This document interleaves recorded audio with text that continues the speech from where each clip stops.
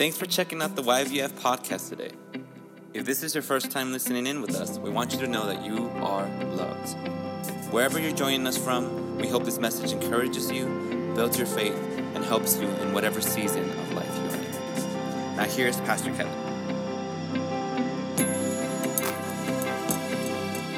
This is the last chapter in the book of Acts, and I will actually finish with the book of Acts today, but we may come back to it because there's some more things I'd like to add on to it. I don't know if we will or not, but next week we're going to be doing a little mini series that you'll find out about next week. I'm going to start with a different topic, but Acts chapter 28 is the last chapter in the book of Acts, and it kind of ends in a strange way, because if you were writing if you were trying to write the history of the church in the first century, you would not end this book in that way.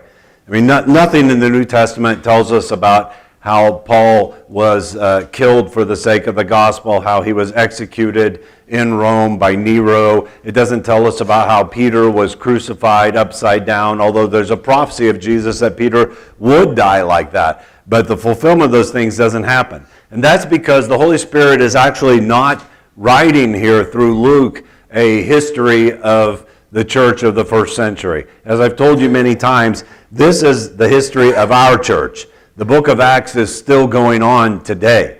The Acts of the Holy Spirit, the Acts of the Apostles. And the book is called Acts because it's about what God is doing in our lives.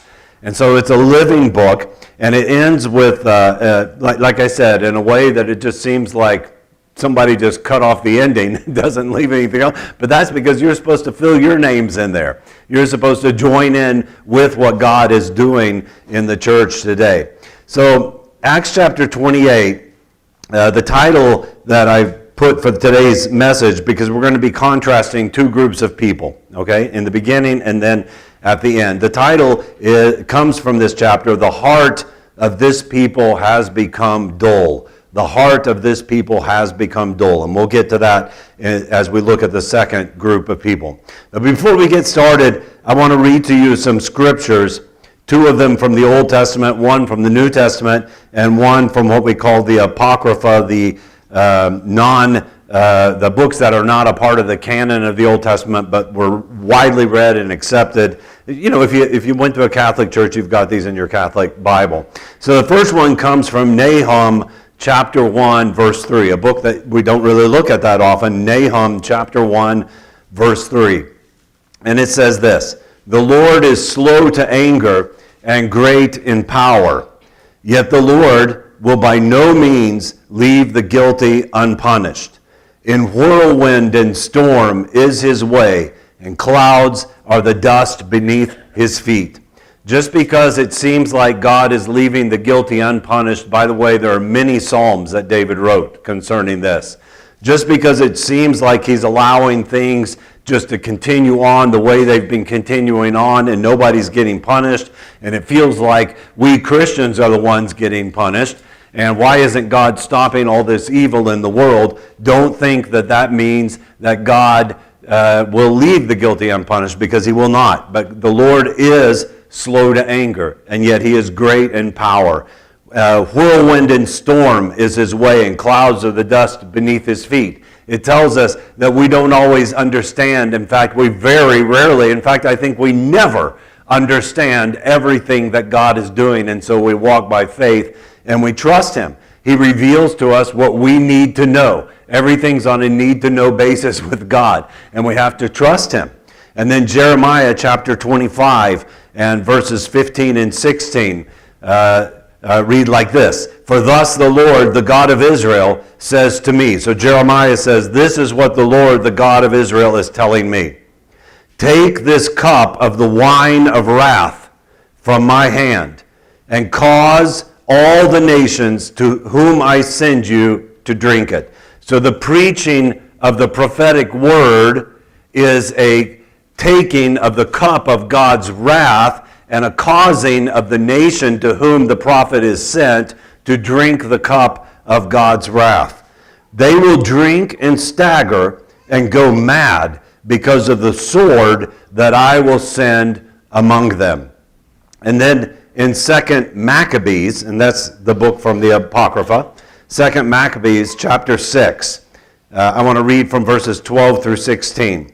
This is probably in all of the apocryphal books my favorite little passage to read. There's a lot of great history in those books of what was going on between the Old and the New Testament. And it says there, the writer of 2 Maccabees is speaking about the Jewish nation, about the people of God. And it says, I beg you, because he's describing terrible things that are happening, the persecution that they're going through. He says, I beg you not to become discouraged as you read about the terrible things that happened. Consider that this, the terrible things, was the Lord's way of punishing his people, not of destroying them. There is a difference between being punished and being destroyed. How many of you have children, that you need to punish? Okay? And how many of you have grown-up children that you would like to punish, but it's already too late? But you'd like to punish them, and you do what you can to discipline them, even when they're grown up. And sometimes you just say no, and that's punishment in and of itself. And sometimes you need to give them correction, and you try to find an open door to bring that correction to them. But no matter how much you've had to punish them or would like to punish them, no matter how far off track they've gotten, you never want to destroy them, do you? It's never about you want to cut them off and you don't love them anymore, because that's impossible for a parent to feel. And that's concerning us, who are evil parents, as the scriptures say. And we don't understand things even the way God does. So all the more so, God never wants to destroy, but he does punish. So consider that this was the Lord's way of punishing his people, not of destroying them. Now listen to what he writes further. In fact, it is a sign of kindness to punish a person immediately for his sins, rather than to wait a long time. The Lord does not treat us as he does other nations. He waits patiently until they have become deeply involved in sin before he punishes them. But he punishes us before we have sinned too much. So the Lord is always merciful to us, his own people. Although he punishes us with disasters, he never abandons us. So God speaks to Jeremiah and says, you're going to take this cup of my wrath to these nations, and I will send a sword among them, and they will be destroyed. And history tells us over and over again of civilizations, great civilizations that have been destroyed. Great civilizations in which lived great people who thought that their civilization could never be destroyed.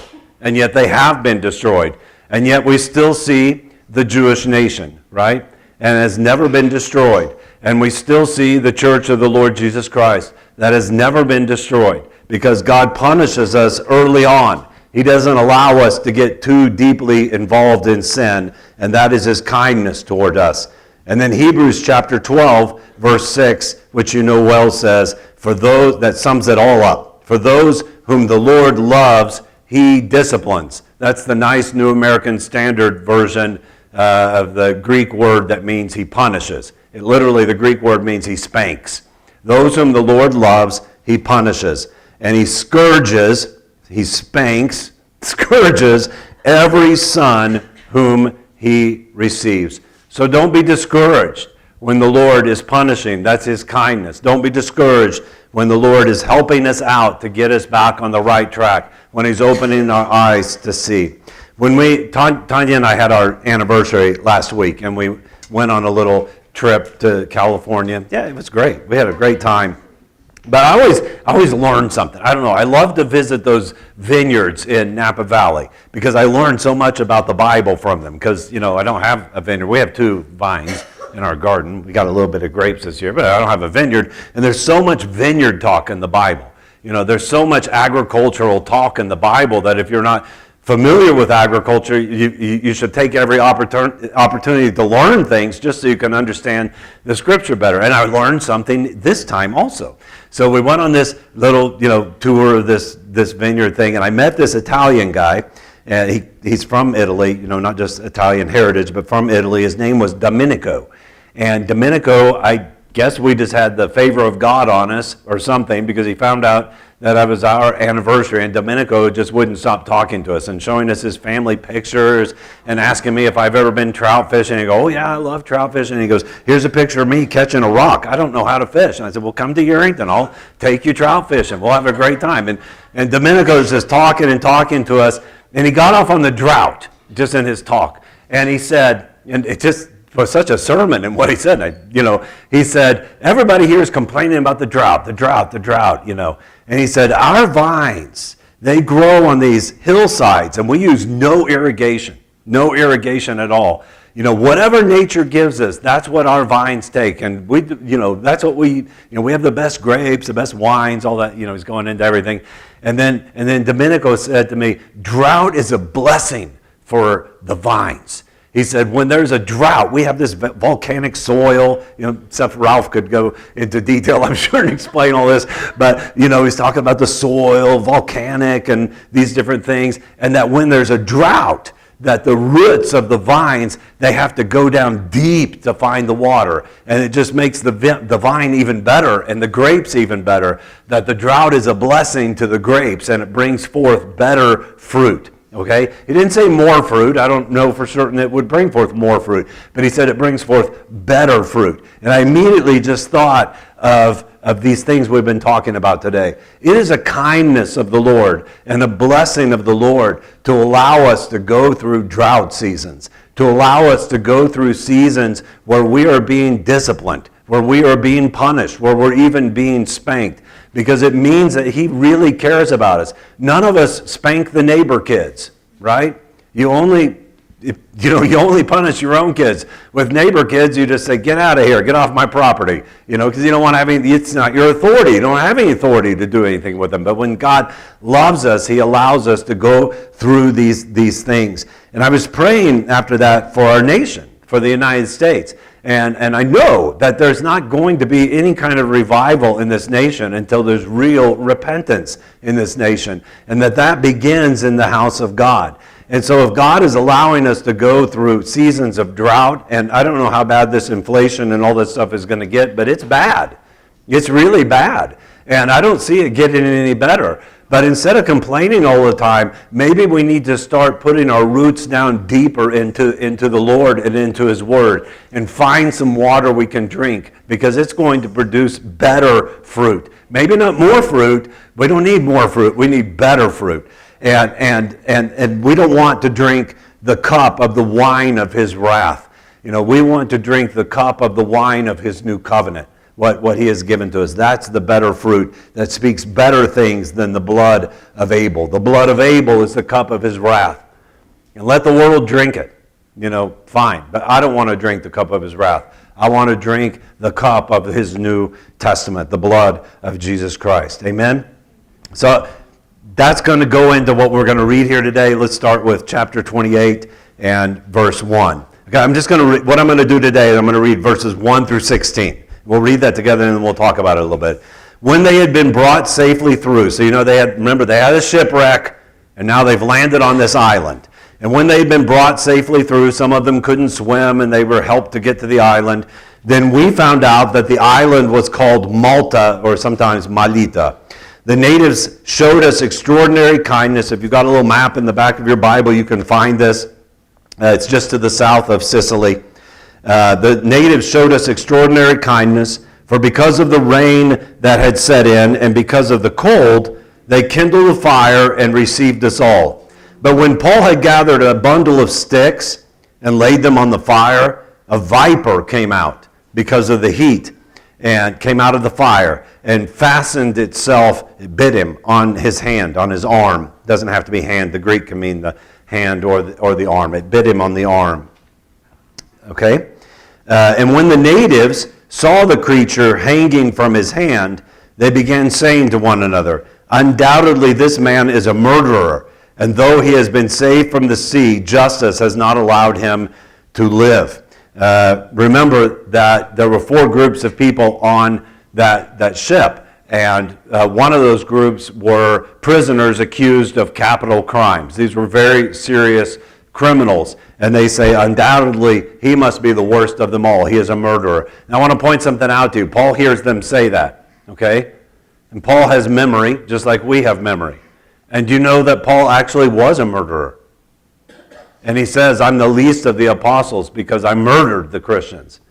And it would have been a perfect opportunity for Satan to latch on to Paul's brain, to latch onto his mind, just like this viper had latched onto his arm, and for Paul to say in his own mind, I'm probably getting what I deserve. You know how that works? When you're in church, everything's awesome, and then something happens during the week, and that little voice comes, you're just getting what you deserve anyway. And we forget about the grace and the mercy of God. So it latches on, they say these words, that undoubtedly he's a murderer, though he's been saved from the sea, justice has not allowed him to live. However, he shook the creature off into the fire and suffered no harm. But they were expecting that he was about to swell up or suddenly fall down dead. But after they had waited a long time and had seen nothing unusual happen to him, they changed their minds and began to say that he was a god. Now in the neighborhood of that place were lands belonging to the leading man of the island named Publius, who welcomed us and entertained us courteously 3 days. And it happened that the father of Publius was lying in bed afflicted with recurrent fever and dysentery. It's a very, very serious disease. And Paul went in to see him. He would have died from that. And Paul went in to see him, and after he had prayed, he laid his hands on him and healed him. I love how sometimes in the scripture it says the Lord healed him, and sometimes it says Paul healed him, or Peter healed him. And we see that the Lord is working in us to such a point that the Lord's not ashamed to be identified with us. Think about that. It just says Paul healed him. Well, we know Paul didn't do it. The Lord did it, but he did it. The Lord so identifies with Paul and is working through Paul that it says Paul healed him. And after this had happened, the rest of the people on the island who had diseases were coming to him and getting cured. They also honored us with many marks of respect, and when we were setting sail, they supplied us with all we needed. At the end of 3 months, so they were there for 3 months, we set sail on an Alexandrian ship, which had wintered at the island, and which had the twin brothers for its figurehead.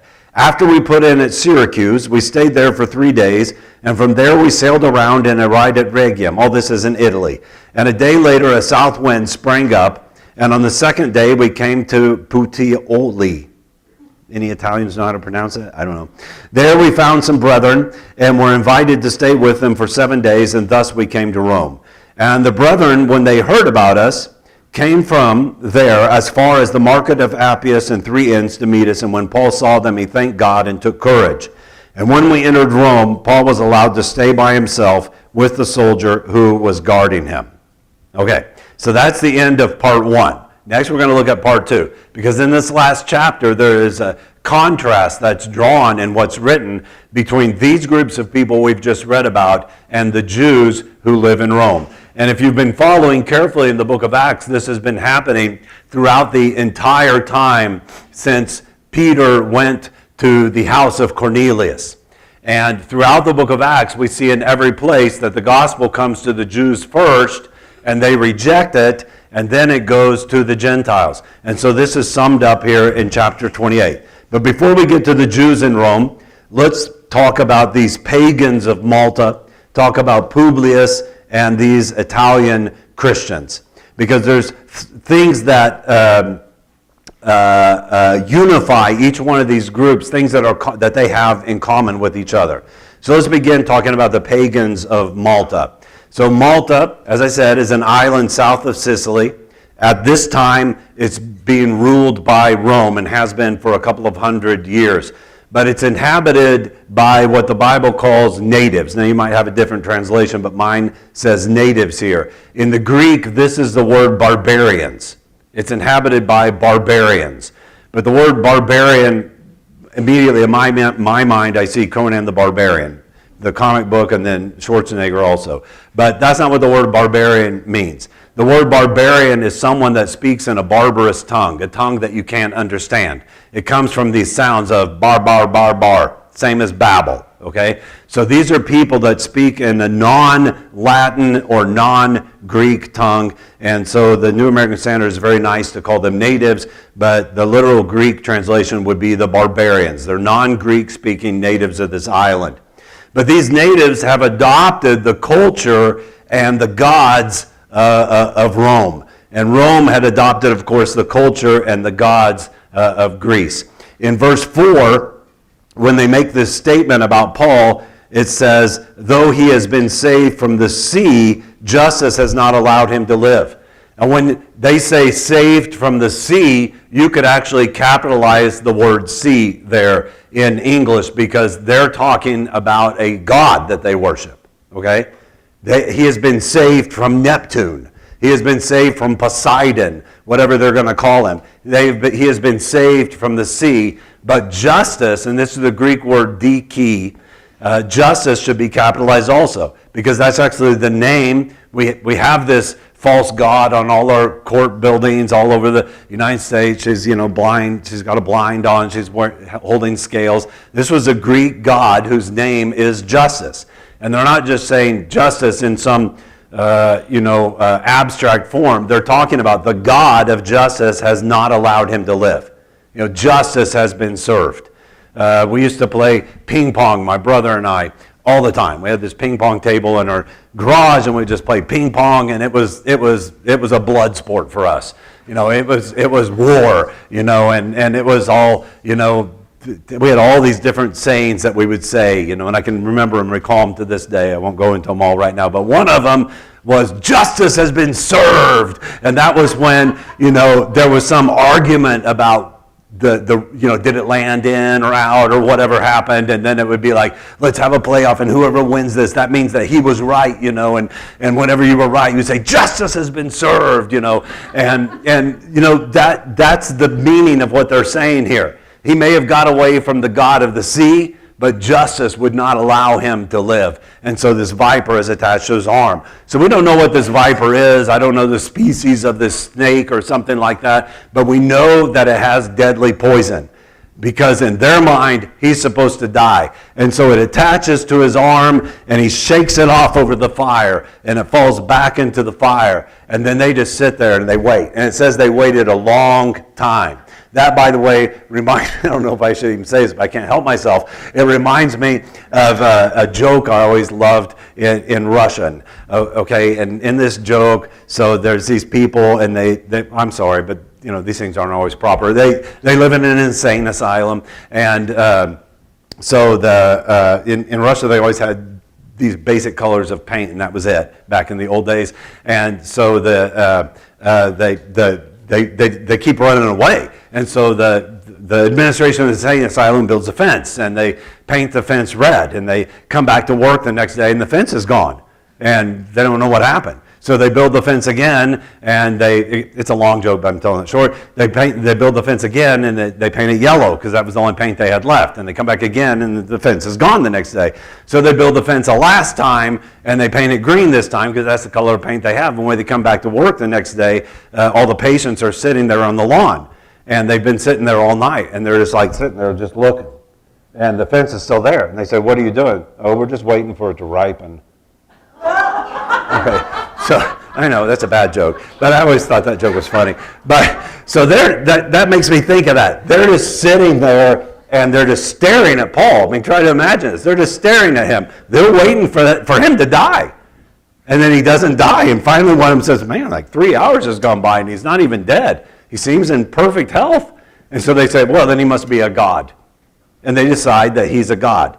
So these are real barbarians. These are real pagans. These are not people who you would think are open to receive the gospel. But I want you to notice something about them. This is very interesting. It says that these barbarians, they show extraordinary kindness to Paul, to the Christians. They show extraordinary kindness. And it doesn't say they did this after they found out that he's a god, which he's not. It doesn't say that they began to think he's a god and so they began to show kindness to him. No, when they first arrived, they showed extraordinary kindness to Paul. And when the Bible says it was extraordinary, the literal Greek word here means that it was unusual. It's not something that people normally do. This is hospitality to the highest degree, okay? Remember, we've been talking about this. How they treat the church, how they receive the Christians. Remember, Jesus said that if someone gives a cup of cold water because you are a Christian, because you are a follower of Christ, that they shall not lose their reward. Now, they build a warm fire for them. But in a different time and in a different place, that's the same thing as a cup of cold water. Because they're freezing cold, they build a warm fire for them. Because they've just come out of the sea, they build a warm fire for them. And it may not seem like that's a really big deal to collect a bunch of wood together, build a warm fire, and put a picnic out there for people. But if you've been not eating for 2 weeks, and you just got out of a shipwreck and just came out of the freezing cold sea, that's the best thing you could have, right? And so they show extraordinary kindness to them. And we will see in this scripture that they shall not lose their reward. So what does Paul do?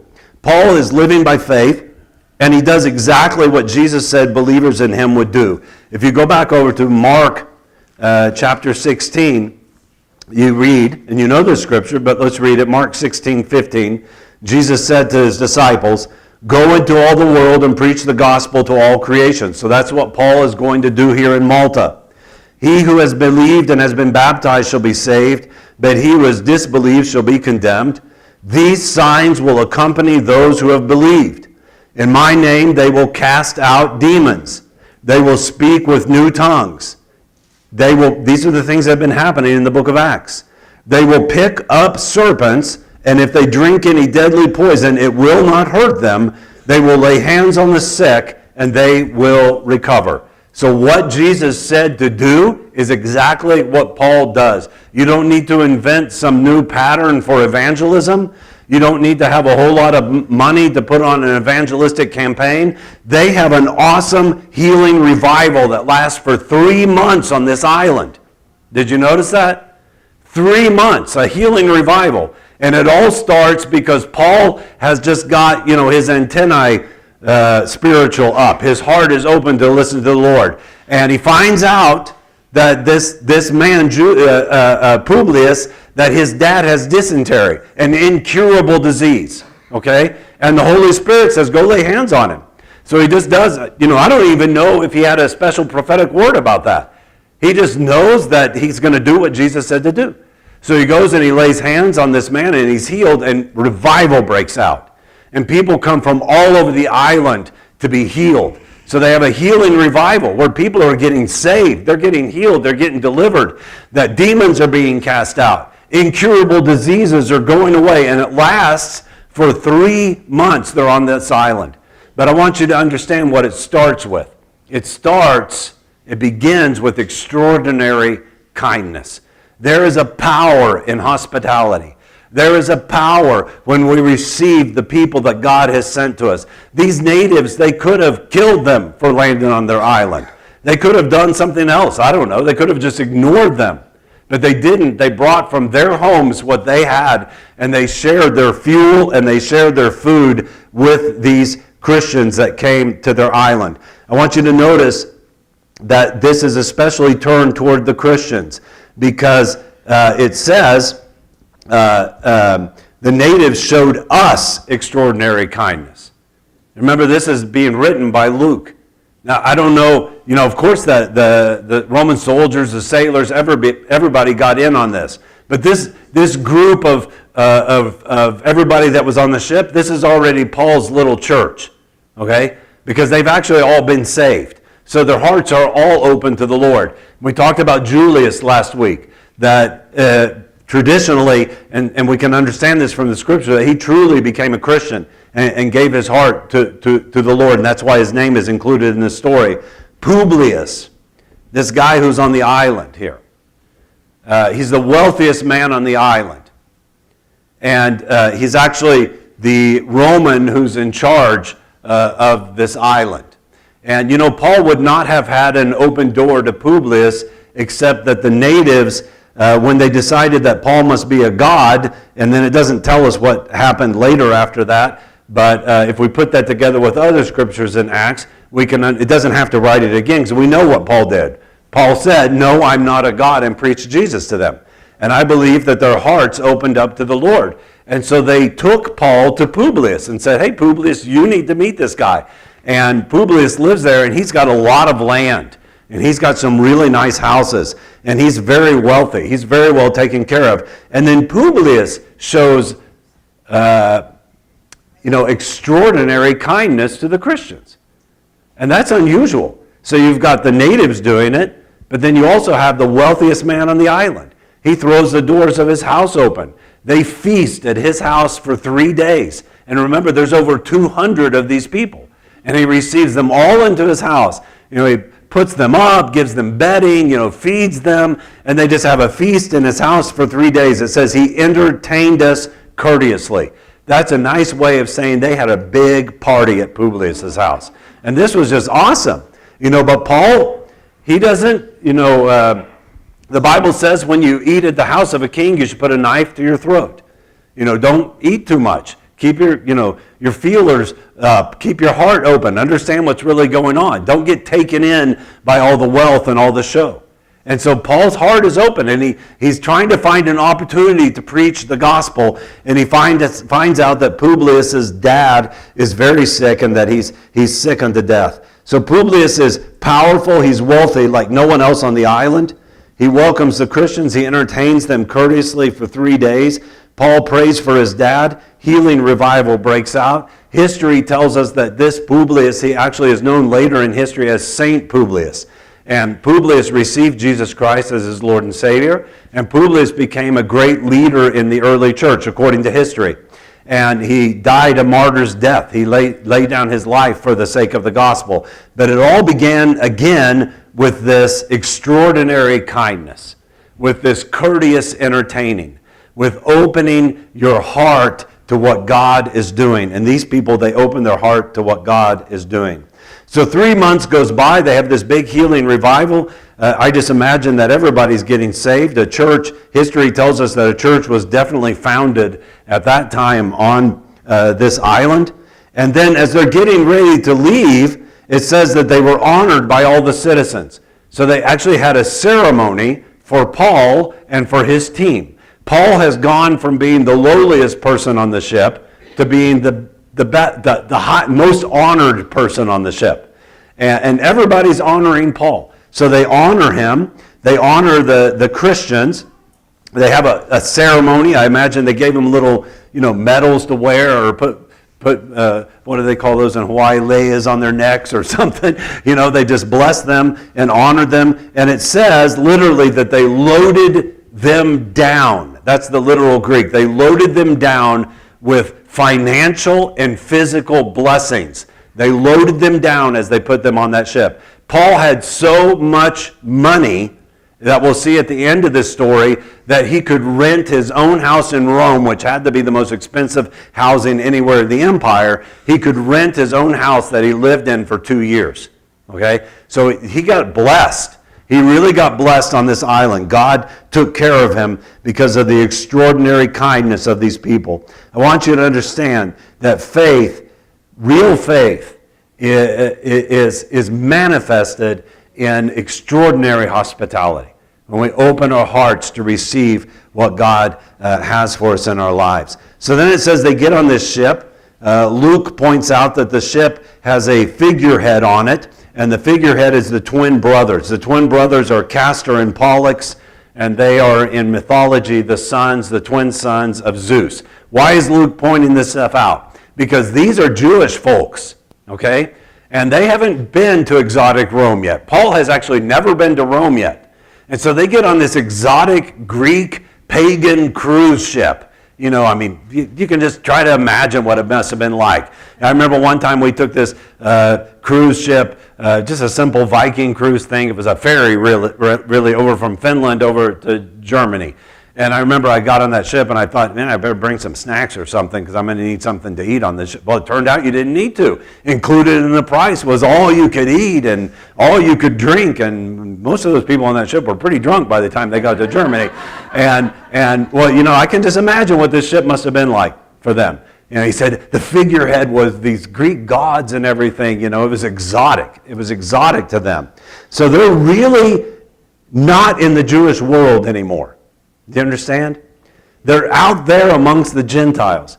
And they're finding out, it's like this is summing up for us this message we see in the book of Acts, that the Gentiles' hearts are open to receive the gospel.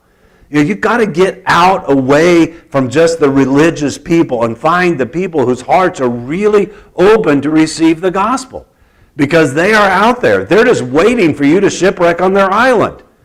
They will show you extraordinary kindness and open their hearts. I have experienced this in my life many, many times when people I absolutely did not expect have just shown, even on this little trip, I talked about this Italian guy that just started talking, well, God just gives you favor with people. And you don't even know why. All of a sudden, everybody wants to talk to you, and they want to bless you, and they want to be a part of your life. You know why? Because that shows that their hearts are, you can follow that. It's like a GPS. You can see this person's heart is open to the gospel. And I better not go away from here without sharing the love of Jesus with this person, because his heart is open. Otherwise, he wouldn't be showing this extraordinary kindness. And then they land in Italy. And this is really cool, because now they meet with the Italian Christians. Remember, Paul has never met these Christians yet. We read about Aquila and Priscilla. They came from these Christians. People have gone back and forth, and Paul knows all these people. And he's already written the epistle to the Romans. But in his epistle to the Romans, he tells them, I want to come see you. I've never been there before. So Paul's never been to Rome before. But as soon as he lands, and just think what a blessing this is to Paul. It turns out everybody's already heard of him. They've all read his epistle, and they're waiting for him. They're actually waiting for Paul to show up there. And so when he lands there, the Italian Christians, they receive Paul so well that it says here in verse 15 that Paul when he saw them, he thanked God and he took courage. I want to tell you that even someone like the Apostle Paul needs to be encouraged. And there's nothing that encourages a person like being received well, like extraordinary kindness and hospitality. When he arrived there, it says that they came from the market or the forum of Appius and from the three inns to meet him. Do you know how far away those places are from Rome? Well, in my commentary, it says that Appius is 43 miles from Rome. Remember, you're not driving a car, you're traveling by foot. That's a good, hard 2 days journey. 2, 3, maybe 4 days journey for these people. And the three inns is 33 miles from Rome. And so what's being pointed out to us is that the Christians came from all around. And they used their vacation time, and they used their money, and they did everything they could, not because there was some big Christian conference going on in Rome, just because Paul finally showed up. And they've been waiting for him. Can you imagine how much that encouraged Paul and how good that made him feel and how it gave him strength to know that he can face the days that are coming? Because in the days that are coming, he knows at some point, and it doesn't even happen in Acts, like I said, it gets cut off. But at some point, he will stand before Nero, and at some point, Nero will put him to death. He needs courage for that. Like Jesus, when he was going to the cross, he took Peter and James and John, and he took them into the Garden of Gethsemane, and he said, stay here and pray, and I'm going to go over there and pray, and let's pray together. And then when he came back, they're sound asleep. And he said, wake up and pray with me. Could you not pray with me for 1 hour? And he went away and prayed again. And when he came back, they were sound asleep again. And then he just left them to sleep. It was very discouraging for Jesus. And as he cried out in the garden, it says that his sweat became like drops of blood. And it said that angels came to minister him. And we forget that Jesus, yes, he is God, but he is human. And he's there in the Garden of Gethsemane. He's abandoned by all of his friends. And even the ones that are with him, they've fallen asleep. They can't even pray with him at his most dire hour of need. It's just Jesus and the Father. So Paul needed that encouragement. And I think Paul, like Jesus, would have made it through without it. But how much better when you have the encouragement, when you have the people staying with you. So it brought great courage to Paul. Now let's look at verse 17, and we want to contrast that with what we've just read and talked about. It says in verse 17, after 3 days, Paul called together those who were the leading men of the Jews. And when they came together, he began saying to them, brethren, though I had done nothing against our people or the customs of our fathers, yet I was delivered as a prisoner from Jerusalem into the hands of the Romans. And when they had examined me, they were willing to release me because there was no ground for putting me to death. But when the Jews objected, I was forced to appeal to Caesar, not that I had any accusation against my nation. For this reason, therefore, I requested to see you and to speak with you. For I am wearing this chain, so he's still in chains. I am wearing this chain for the sake of the hope of Israel, the resurrection. We've talked about that. When he says the hope of Israel, he's talking about the resurrection from the dead through Christ Jesus. And they said to him, we have neither received letters from Judea concerning you, nor have any of the brethren come here and reported or spoken anything bad about you. But we desire to hear from you what your views are. For concerning this sect, it is known, the word sect in the Greek is heresy. It is known to us, they're talking about the church, it is known to us that it is spoken against everywhere. Everyone hates the church and everybody's speaking against it. When they had set a day for Paul, they came to him at his lodging in large numbers. Notice that. And he was explaining to them by solemnly testifying about the kingdom of God and trying to persuade them concerning Jesus from both the law and Moses and from the prophets from morning until evening. And some were being persuaded by the things spoken, but others, they just would not believe. And when they did not agree with one another, they began leaving after Paul had spoken one parting word. And here's what he said. The Holy Spirit rightly spoke through Isaiah the prophet to your fathers, saying, go to this people and say, you will keep on hearing, but you will not understand.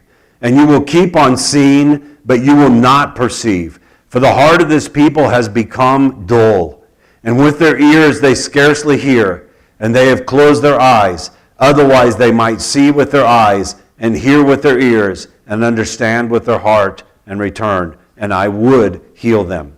Therefore let it be known to you that this salvation of God has been sent to the Gentiles. They will also listen. And when he had spoken these words, the Jews departed, having a great dispute among themselves. I'll get to verse 30 in just a few minutes. So this is to be contrasted with the groups of people we already looked at. I don't know about you. Actually, I think I do know about you. But I would rather, it'd be great to be an Italian Christian. Yeah, that'd been great. It'd really be nice to be Publius and be so rich and have all those lands and have Jesus. But I would rather be numbered among the poorest of the natives of Malta than amongst these wealthiest and most powerful of the Jews. Because even the poor natives of Malta know how to receive Jesus when Jesus shows up. They don't even have a problem with a man being a god.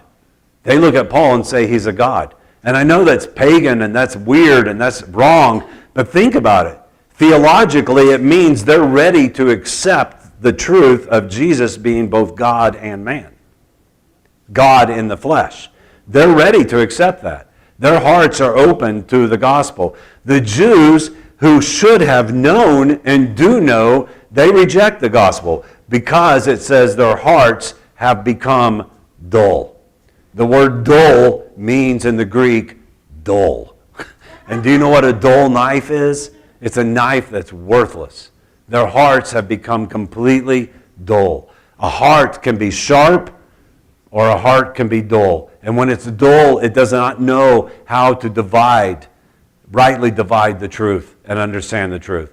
Do you remember the sailors on the ship last week when we looked at the shipwreck? It said because the storm was so strong that they had gone for days without seeing the stars or the sun. And what happened to them? Great confusion came upon them and great panic. Not because they're in the dark or because they're claustrophobic, but because if you can't see the stars or the sun, you don't know where you are. As a nation, we have lost our orientation. That's why there's such a problem with people understanding even their natural born orientation today. People are lost and they don't know where they are. The natives of Malta knew better than the Jews of Rome. Paul had already written the epistle to the Romans. And in chapters 9 through 11, chapters 9, 10, and 11, if you read those, you'll see that he lays out what I would call his magnum opus on the rejection of the Jews and their ultimate salvation. And to sum it up, he says that the Jews are being rejected so that the Gentiles can be brought in, but the Gentiles should not get puffed up with pride about that, because God is going then to make the Jews jealous with the Gentiles and bring the Jews back in so that everyone gets saved in the end. And when we go to Romans, look with me at Romans chapter 9. And I'm going to read a few verses from there. In Romans chapter 9, and in verse 1, I'll read verses 1 through 8. He says, I am telling the truth in Christ. I am not lying. My conscience testifies with me in the Holy Spirit that I have great sorrow and unceasing grief in my heart. For I could wish that I myself were accursed, separated from Christ for the sake of my brethren, my kinsmen according to the flesh, who are Israelites, to whom belongs the adoption as sons, and the glory, and the covenants, and the giving of the law, and the temple service, and the promises, whose are the fathers, and from whom is the Christ according to the flesh, who is over all, God blessed forever. Amen. But it is not as though the word of God has failed, for they are not all Israel who are the seed of Israel, nor are they all children, because they are Abraham's seed. But through Isaac your seed will be named. That is, it is not the children of the flesh who are children of God, but the children of the promise are regarded as the seed. Abraham was saved by faith. Abraham was not a Jew. He was a Babylonian, but he became a Hebrew by faith, and a nation was born by faith. And so Paul is saying that the real Israel is the Israel by faith. And if you keep reading throughout these chapters, he's going to say to us that you are a part of this olive tree also. You Gentiles, you natives of Malta, you rich people on the island of Malta, you Romans, you whatever you are. You're a part of this one family of God, the olive tree. You've been grafted into this olive tree. But please don't get proud about this, because God's bringing the Jews back in also. And he says, there are children of the promises. So this explains what's happening in the book of Acts really well. Because we keep reading in the book of Acts that Paul goes to a place and then he says, I'm leaving you Jews. I shake the dust off of my feet. I'll never preach the gospel to you Jews again. I'm going to the Gentiles, right? And then every time he goes to a new town, he ends up going to the Jews again. And it seems to not make a whole lot of sense. Well, first of all, we understand that when he shakes the dust of his feet off, he's doing that positionally. He's not saying that God's rejected all the Jews everywhere. If he was going to say that, he would have to say, I'm rejected, because Paul is a Jew.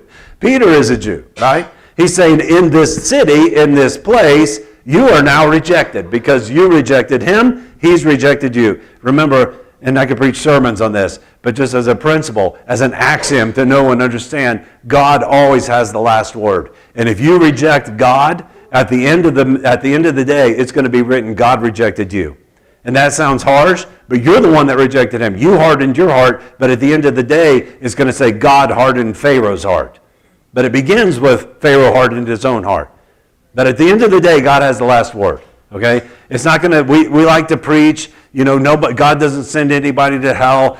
People that go to hell, it's because they've rejected Christ. And that's a good thing to say, kind of, sort of. But at the end of the day, no, actually, God sends them to hell when you read in the book of Revelation. Because they rejected him, he rejects you. But if you draw near to God, and I think if you just take one tiny step to God, it says that he's going to come running to you. He will draw near unto you. If you can just build a little fire, put out a little picnic, that's enough for God to bring healing into your home, into your community, into your city. They had healing revival for 3 months just because they welcomed the Christians that landed on their beach. They welcomed them. And that opened the door for Christ. But these Jews, they do not welcome him. So Paul is searching everywhere he goes to find the children of the promise. So when he goes to a new city, he meets with the Jews first. And he meets with these Jews first. He calls them, he actually meets the Italians first, but not by his own desire. They just come running to him. When he plans something, he plans to meet the Jews first because he wants to find, are there any children of promise? Are there any Jews whose hearts are open to the Lord? For the sake of their salvation, mark the words of Paul here. This is deep. This has baffled me since I first read this when I was a kid. He says, I'm not lying about this. I swear to you this is the truth. That if I could, I would go to hell so that all my Jewish brethren would go to heaven. He says, I would choose to be cursed and cut off from Christ if that would save all of my brethren.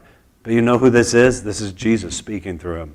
Because this is what Jesus did on the cross. He took the curse on himself and he was cut off from the Father so that we might be saved. I've read that. That's challenged me for years. I don't know that I could ever feel that. I don't honestly know that I could ever feel that I would rather go to hell if that would somehow get other people to go to heaven. But I want to be able to feel the depths of Christ's love for this world. That I so want people to be saved. That I would even, if I could. He says if I could, because he couldn't do that. We couldn't do that. We can't die for the sins of other people. Only Jesus can do that. But if I could, I would die for their sin. We have a lot of room to grow in our love for the people of this world. And Paul has that kind of love for them. So he calls these Jews to himself. There's some interesting things in this story. We've already seen in the book of Acts things that you have to read into it. We've already seen in the book of Acts that Paul is infamous among the Jews. All the Jews know Paul everywhere, okay? And they hate him. I'm talking about the Jewish leaders, not all the Jewish people, because many of these Christians are Jewish people. But the Jewish leaders, they hate him. He's known throughout the world. And yet when he speaks to them here in Acts, they say to him, well, we haven't heard anything about this. Remember? They say, that we haven't gotten any letters from Jerusalem about this. And no Jews have come to tell us about this, even though months have passed. Remember, they got in a storm, they got in a shipwreck, they got delayed on Malta for 3 months.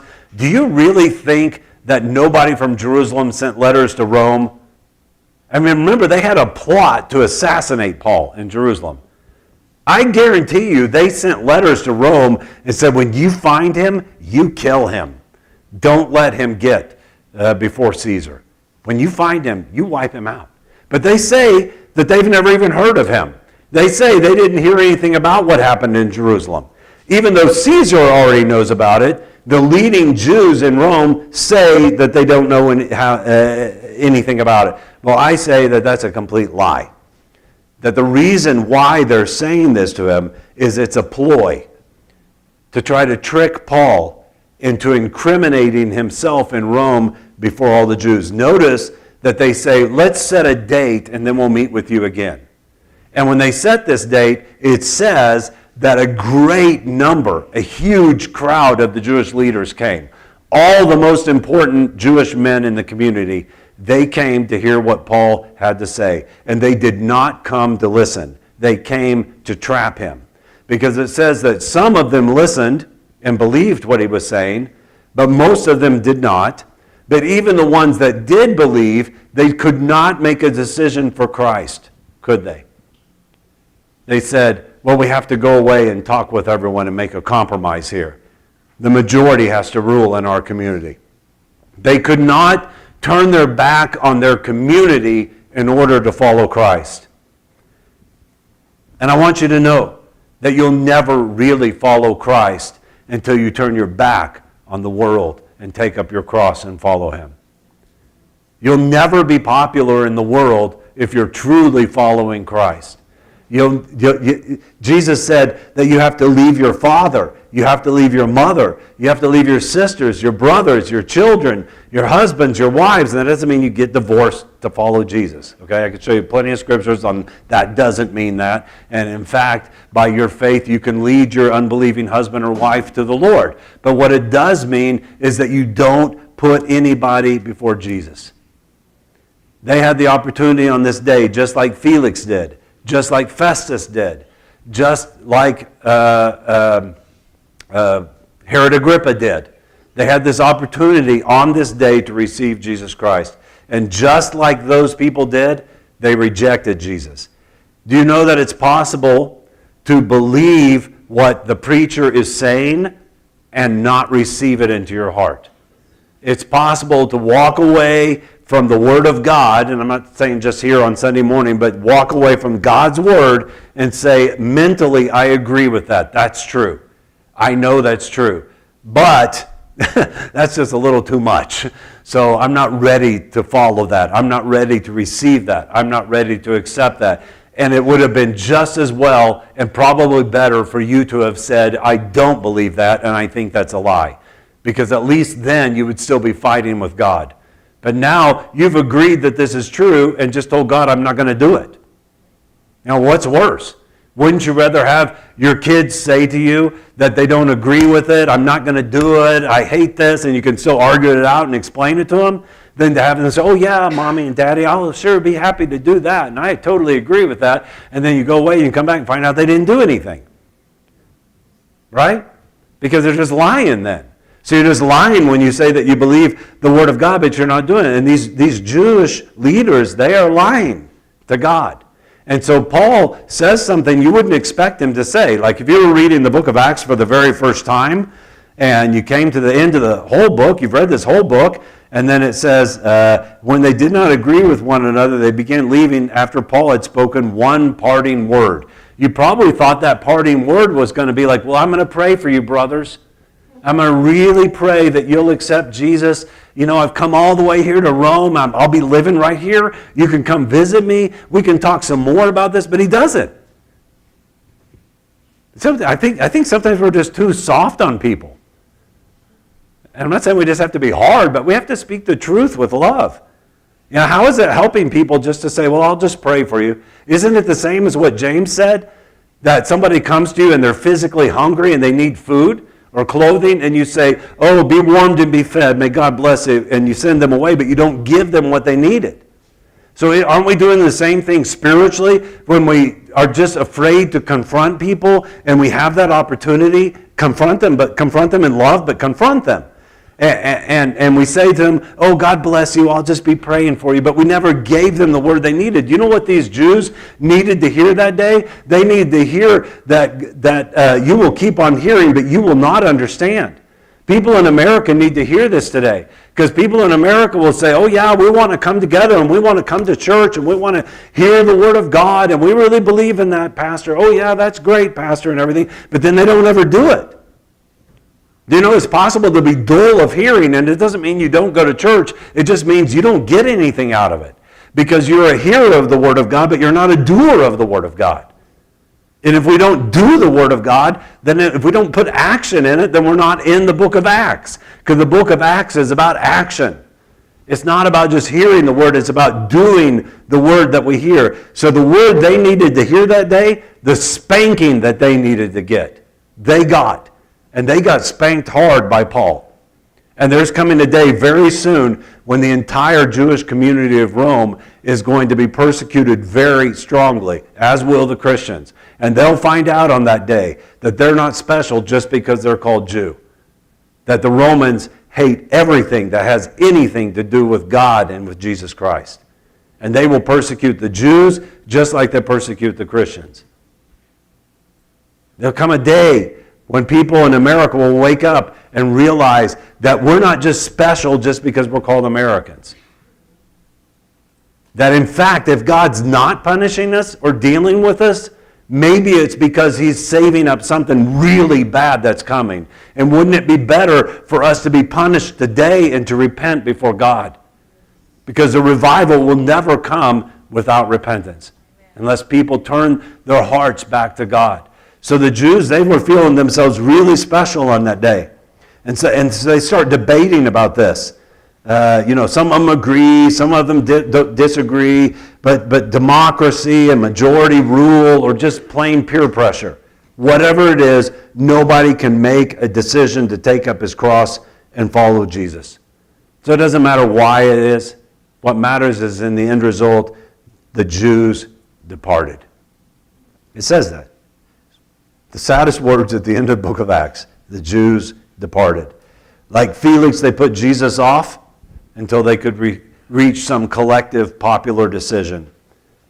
Like Festus, they rejected Jesus in favor of some happy compromise for their community. And like Agrippa, they could not bear to have the ugliness of their dull hearts, their deaf ears, and their blind eyes revealed. For them, on that day, it was better to save face and die in their sin than to be humbled and healed. And let me ask you today, what's better? To be humbled, even to be spanked by God, but to be healed, or to save face and die in your sin? I would rather be with those natives of Malta.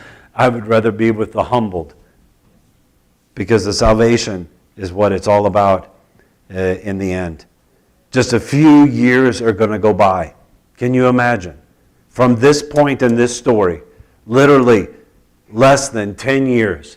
Think about what was 10 years ago. I mean, Tanya and I were just in awe, in shock. I can't believe we've been married for 17 years. It feels like it was just yesterday, and it does. But time just flies by so fast. In just 9 to 10 years, Jerusalem will be utterly wiped out, burned to ashes. The temple will be completely destroyed, and the entire world of these Jewish leaders will be destroyed, and they'll be scattered to the nations for 2,000 years. But they don't know that today. Today, they think everything will just continue the way it is. And God is bringing them salvation, but they reject it. So, let's read verse 30 and 31. We'll end with this. This is the epilogue of the book of Acts, epilogue being the extra chapter at the end. It says, and he, Paul, stayed 2 full years in his own rented quarters. I told you he was rich. And was welcoming all who came to him. Sometimes Paul was poor, sometimes he was rich. He always had what he needed. He was welcoming all who came to him, preaching the kingdom of God and teaching concerning the Lord Jesus Christ with all openness, unhindered. I want you just to see in this little epilogue the freedom that we have in Christ Jesus. Paul is a prisoner. He's a Roman prisoner. He's in chains. I think that's in quotation marks already. The chains are off of him physically, but he can't leave the house. He's under house arrest. But they say, you're under house arrest, Paul. And Paul goes, awesome. I've got a whole bunch of money. Is there a villa I can rent here? So I don't know what it's like. I'm just imagining him with this really cool villa, up on the hills and a swimming pool or something. And he's under house arrest on vacation in Rome. I mean, God is so blessed. He knows he's going to die pretty soon, but along the way, he's enjoying his life. He's preparing his heart. And he can't go out and preach to people, but people are flocking to his house. He's having Bible studies there. People come over, and it says, now he receives everyone that comes to his house. And everyone that comes to his house, he preaches, it says, the kingdom of God. And he teaches concerning the Lord Jesus Christ. So he's got a Bible school in that villa. He's got a Bible school in that house going on. He's teaching everybody that wants to come. And the best words are at the end. And he says he's doing this with all openness. The Greek for openness means freedom of speech and unhindered. His speech is completely free and completely unhindered. There is a freedom that we have in Christ Jesus that nobody can take away from us. In Galatians chapter 5, verse 1, it says, it was for freedom that Christ set us free. Therefore, keep standing firm and do not be subject again to a yoke of slavery. Over and over again throughout the story of Paul, we've seen that he's been met with circumstances where he could have become subject to a yoke of slavery. On that island, just today, in this, when that viper bit him on the arm, he could have allowed himself to become subject to a yoke of slavery. He could have allowed himself to say, I'm going to die! Does anybody have an antidote? And they was, justice has been served, you murderer. And he could have said, yes, I was a murderer. That's true, God. Okay, just take me. I'm ready to die. And just given up. I'm so depressed. Oh, I'm so depressed. But depression's a sin. Sorry, I don't want to offend you. But you know, to be depressed is a sin when the Bible says to rejoice in the Lord always. And again, I say rejoice. And so when you start feeling depressed, fight against that, because that's not from God. God wants to bring you into a place of joy. Get yourself into a place of joy. Put your roots down deeper, you vines, and start drinking the water of the Word of God that He has for us, and let that fruit be born, that it's good fruit, because nobody can take your freedom away. There's a quote from Alexander Solzhenitsyn that I've always loved. Comes from a book that I read many, many years ago. And he says in that, he was in the Gulag and in Siberian prison for many, many years, and then he was kicked out of the Soviet Union and sent to America, which was exile for him. He didn't want to live in America. He ended up his life by being able to go back to Russia. But he said, listen to this, we are creatures born with inner freedom of will. Freedom of choice, the real freedom, is given to us at birth. External or social freedom, everything people are talking about in America today, external or social freedom is desirable for the sake of undistorted growth. I would add, when it comes to a vine, maybe it's not so desirable because it's going to grow better without that. But, he said, it's desirable, but it is no more than a condition. It's just a medium. And if you regard it as the object of your existence, then that's utter nonsense. Because our freedom is asserted in conditions of unfreedom. We really have true freedom when we're prisoners, when we're limited, when we're in drought, when we're under punishment. That's when we find out who we really are. Because nobody can take away your freedom. The freedoms in the Bill of Rights, they weren't written there. People think today they were written there to establish them as our rights, as if there's something that we don't already have and we deserve to get them. No, they were written as God-given rights. These are things that we have already. We are born with these things. We're given a freedom of speech. So Paul finds this freedom of speech, this openness, this unhindered opportunity to preach the gospel, even when he's imprisoned. And that's how the book of Acts ends. Let's stand together. Father, I just thank you for this wonderful book. I thank you, Lord, for it ending as an open book, for it ending as an open story, for it ending on this high note of even when Paul is in prison, he's staying at a really nice resort that he can pay for himself. And he's preaching the gospel freely to everybody that shows up at his house, Lord. I pray, Lord, that we would just write ourselves into that book, that we would just jump right in there, Lord, and we would just freely preach the gospel with openness, and we would seek out those children of promise. We would seek out those people on Malta or in Italy or wherever they are, whose hearts are open to the gospel, and we would show extraordinary kindness to those who show extraordinary kindness to us. That those who open their hearts to us, that we would pour into their hearts so they would get way more than they bargained for. That by building a little fire, they would get eternal life. By giving a cup of cold water, they would get resurrection from the dead. Lord, I pray that you would cause us to follow in the footsteps of these. We've been reading about Paul now for many, many weeks. But not just of Paul, of Peter and James and all these great heroes of faith that we've read about in the book of Acts, and realize that this is the acts of the Holy Spirit in our lives today. That you have come, Holy Spirit, that we might receive this anointing from on high, that we might receive the power to be your witnesses, Jesus, here in Jerusalem, in Judea, in Samaria, and unto the uttermost parts of this earth. I thank you for that, Lord. We give you praise and we give you glory this morning. Let an anointing of power, an anointing of the Holy Spirit fall on the lives of our young people, fall on the lives of our children, fall on the lives of our church, Lord.